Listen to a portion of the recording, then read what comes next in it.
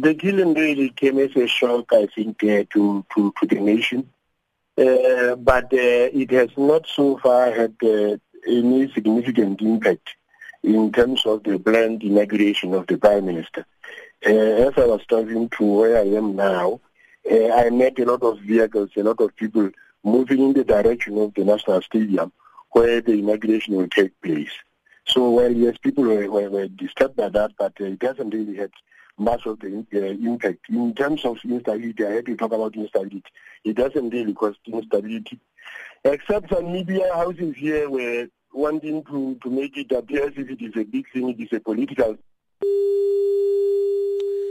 Unfortunately, we've lost Professor Mahlomole Kapa there, and we'll try and get him back. And he was saying that the killing of the estranged wife of the Prime Minister-elect, Dipolelo Tabane, unfortunate incident, but not linking it to political instability, and saying that some of the media houses were trying to draw that sort of link. But we lost him there, unfortunately, and we'll see if we can get him back, because I'd also like to know, given what Lesotho has been going through over the past couple of years, what sort of government can we expect Prime Minister Tom Tabane to form in Lesotho?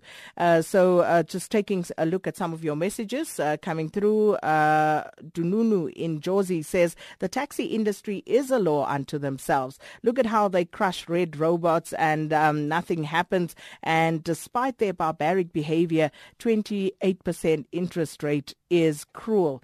And a few others also coming through on this. Thoni says, Santaco should be owning shares in Toyota SA or these taxi financiers by now. They have only themselves to blame. And Nomfundo Kanyile says, the taxi industries account to nobody, and they know that government is scared of them, and they do as they please. And this certainly is the perception that exists around the taxi industry and their behavior. But we do have Professor Kapa back on the line now, the Dean of the Faculty of Social Sciences at the National University of Lesotho. Apologies there for losing the connection, Professor Kapa. But just coming back, you were talking to us about the stability in Lesotho. Yes, I was saying there were a lot of reports of some media houses here wanting to use the killing to cause instability, but that has not happened. The country is still very stable now. As I was coming to work, driving to work here, I met a lot of people driving towards the direction where the inauguration will take place. And what kind of government can we expect for the new Prime Minister? And will it have the gravitas to stabilize the country, given what we've seen in the lead up to this last election? Two things can help us explain the kind of government we will have. The first is that once they take over, they should implement very quickly the SADC decisions as the first thing.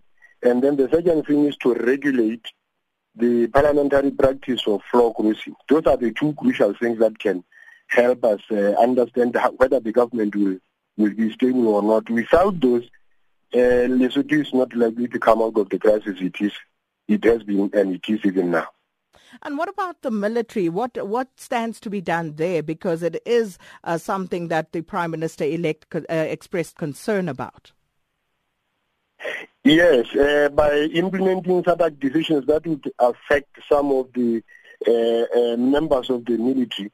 There have been reports, in fact, even in this Kumapi Commission report, that some members of the military are implicated in some criminal activities in the country. What is required is for everybody to go before the courts of law and then have justice served. The moment you do that, and you also move very quickly to taking the military out of the functions of the police. There is a section of the military, Lesotho Defence Force Act, that gives them some role in areas that would normally be the roles of the police. Once you do that, and then you separate people who are suspected of having committed crimes, make them face the law, and then begin the process of depoliticizing the military, which will not be very easy maybe, but it will be a long process, but it can be done. And Professor, what's been the reaction of the other political parties to the outcome of this election? And are they on board with the Prime Minister-elect forming a new government? And are they happy to play their supporting role in this new government that's to be established? Whether they will be ready to play a supportive role, we will have to wait and see that. But the reaction generally has been that the electoral process has been very free and fair and transparent. Nobody can complain about anything. There were attempts by some who are now leaving office to say there were problems regarding the whole electoral process. But observers and ourselves on the ground, we saw everything went smoothly. In other words, I can say everybody has accepted the outcome of the results, which was our main worry.